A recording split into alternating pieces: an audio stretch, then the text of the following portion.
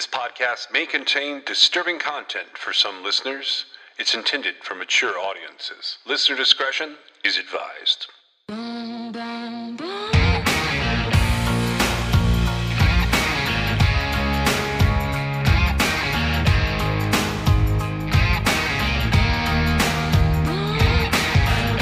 This is True Crime XS.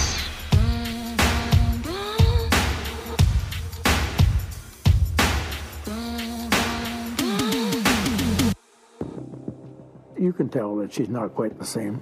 We have two parents of a 13-year-old who are deceased. We have a 13-year-old who was abducted for 88 days against her will forcibly. It doesn't get any more serious than that. For 13-year-old Jamie Kloss, the horror she endured may never fade. Kidnapped, telling investigators she was abused for 3 months, held captive under her alleged kidnapper's bed for 12 hours at a time, all after hearing her father shot and watching her mother die. You did cause the death of Denise J. Kloss with intent to kill that person. With courage that defied her age, Kloss escaped and ran for help. I saw a young woman approach me. She was crying and said, "I need help. I don't know where I am. I'm lost.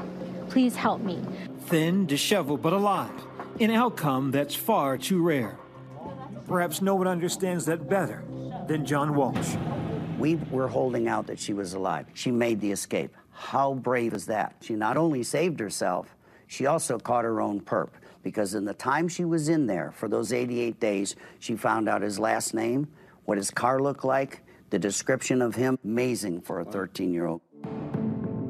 In July 1981, his 6-year-old son Adam was abducted outside a suburban shopping mall near their home in Florida. When Adam was missing, there was no Amber Alerts, no National Center, no media coverage. I had to beg to get on Good Morning America. Beg, badger, anything but give up. The Walshes made sure Adam's abduction became national news. But 2 weeks later, they received devastating news.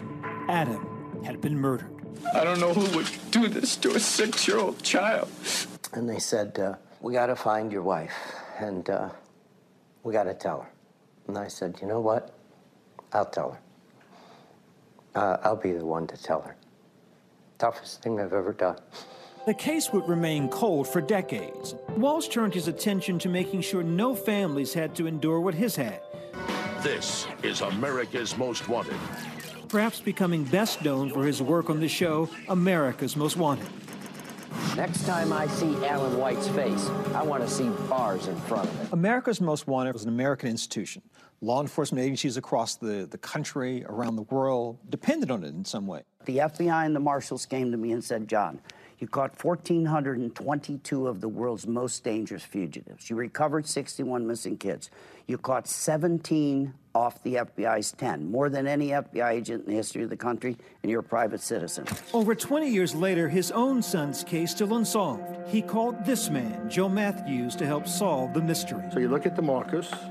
In 2008, based on these new pictures and a mountain of evidence that detectives Matthews pieced together in a different way from the original detectives, the new Hollywood, Florida police chief officially closed the case by naming the man who killed Adam. If Otis Toole was alive today, he would be arrested for the abduction and murder of Adam Walsh on July 27, 1981. It took 27 years for me to solve that case with the help of a wonderful retired cop and a DA. Most people don't get that help. How often do you think about it? Every day. I'll always be the parent of a murdered child.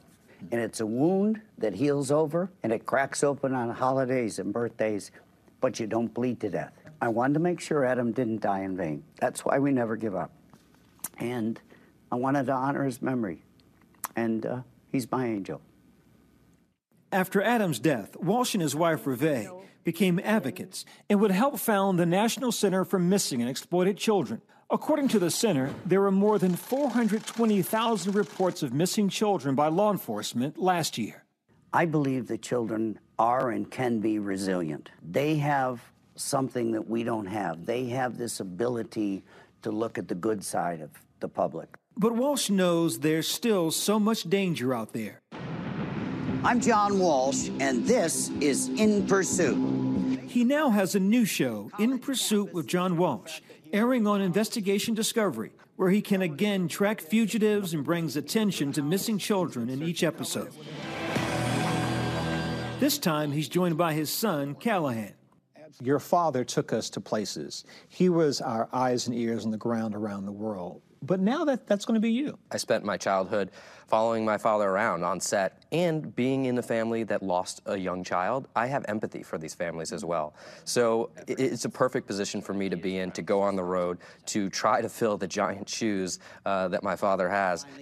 In one episode, the story of a 30-year-old manhunt. Thane Smyka, if he's still alive, is a horrible, creepy